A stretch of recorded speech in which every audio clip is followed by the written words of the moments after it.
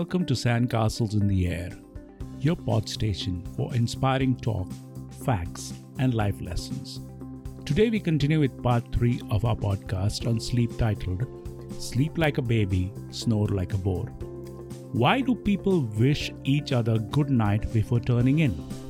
In prehistoric times, sleep was associated with death, and many a times death occurred without warning in the dead of the night. So good night was a salutation as though you were embarking on a long journey from which you may not return, as explained by Chuck Rogers on Quora. So by that logic, death is a more permanent form of sleep. As time passed, people started wishing others in a normal way, and the term was used to wish people a sound and full quota of sleep during the night. A good laugh and long sleep are the best cures in the doctor's book, is an Irish proverb. So what do you need to get a good night's sleep? Simply and scientifically said, the production and release of melatonin in our bodies aids sleep. Melatonin is a chemical that induces sleep and is released about 4 hours before we actually fall asleep. But artificially induced circumstances and gadgets hamper the formation of melatonin. Melatonin is formed naturally in the body, but is also sold as a supplement in pharmacies. I would strongly recommend that one seeks a qualified doctor's help before venturing out into any kind of sleep therapy, supplements, or medication. Other herbs that are found to aid sleep include chamomile, valerian, ginseng, lavender, passion flower, and hops. But as I said earlier, consulting your doctor is paramount before you venture into anything related to sleep, as if not expertly monitored, it can result in other unwanted complications. The other things that help in a good night's sleep is sticking to a regular schedule to sleep. Make sure that you have earmarked at least 8 hours of sleep for a good night's sleep. I, for one, feel sleepy around 8:30 p.m. or 9 p.m. So I make it a point to hit the sack by 9 p.m. Even if I am talking to someone or I am engrossed in some activity, I make sure I excuse myself and go to sleep. My sleep is important to me, and I make sure that I get enough of it. Setting the mood in your sleep arena, in this case your bedroom, is also important. Sleep and bright lights do not go together. Bright blue light emitted from screens hinders the secretion of melatonin in your body. That in turn hinders sleep. So it might be a good idea to stop moving from screen to screen at least a couple of hours before you go to sleep. Caffeine is another thing that affects the quality of sleep if consumed before bedtime. Coffee is a stimulant that is supposed to pep you up, but the same coffee, if consumed when you want to sleep, works at cross purposes.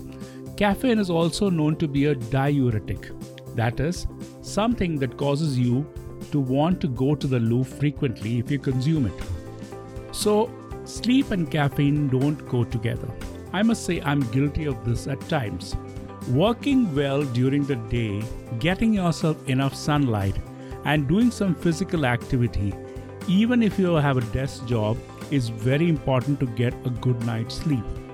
The right amount of sunlight exposure helps in maintaining your vitamin D levels. Lack of it can cause vitamin D deficiency. That in turn can give you fatigue, bone pain, aches, muscle weakness, and cramps, mood changes, and depression, all of which can change your sleep habits. Physical activity comes next. Even if you have a desk job, do try to stretch, work your muscles, and improve on your blood circulation intermittently during the day. So, an element of physical achievement and fatigue can take over by the end of the day and give you a good night's sleep. I'm sure you have seen those people walking around the office building after lunch in pre-COVID times. Bet most of them were getting a few minutes of limbering around before sinking into their office chairs for another work session. Sleep and alcohol do not go together. Alcohol may smooth those frayed nerves and aching muscles in the short run, but it too has a diuretic and dehydrating effect on your body. No wonder people wake up with hangovers, bad stomachs, and muscle aches. The other effects of alcohol include increased snoring, sleep apnea, hindrance in melatonin formation, and affecting your body's circadian rhythm. Now, how do you optimize your surroundings to get a good night's sleep? Here are a few tips. Sleep with zero or no lights. Wear comfortable clothes to bed made of material like cotton that can help your skin breathe. Set a constant temperature on your thermostat that you are comfortable with. Watch out for dehydration. Cut out any form of external noise in your bedroom, be it people talking, traffic, sound of appliances, whirring in the kitchen, utensils being washed and dried, television or music blaring in the living room. Switch on that room air purifier if you must, but be aware that on turbo mode, it too can cause disturbances in sleep with its constant whirring. Eating early helps digestion, better bowels, lesser insulin being secreted post-eating, and in weight and sleep management. Have a shower before you go to bed or in the evening when you finish work. I must say that it is one of the most relaxing experiences for me every evening. Anti-snoring devices should be used under medical supervision only. These are mainly of two types, those that you find sold over the counter and others that are more sophisticated than the earlier ones and are sold through prescriptions only. One more thing, learn to let go. Clear that slate in your mind. Blank out those thoughts. Let go of work, your thoughts, your negativity, your screens, your family problems, your kids' future, the money you should be making, your credit card purchases and payments, your bank balance, your maid problems, your health problems, the pandemic.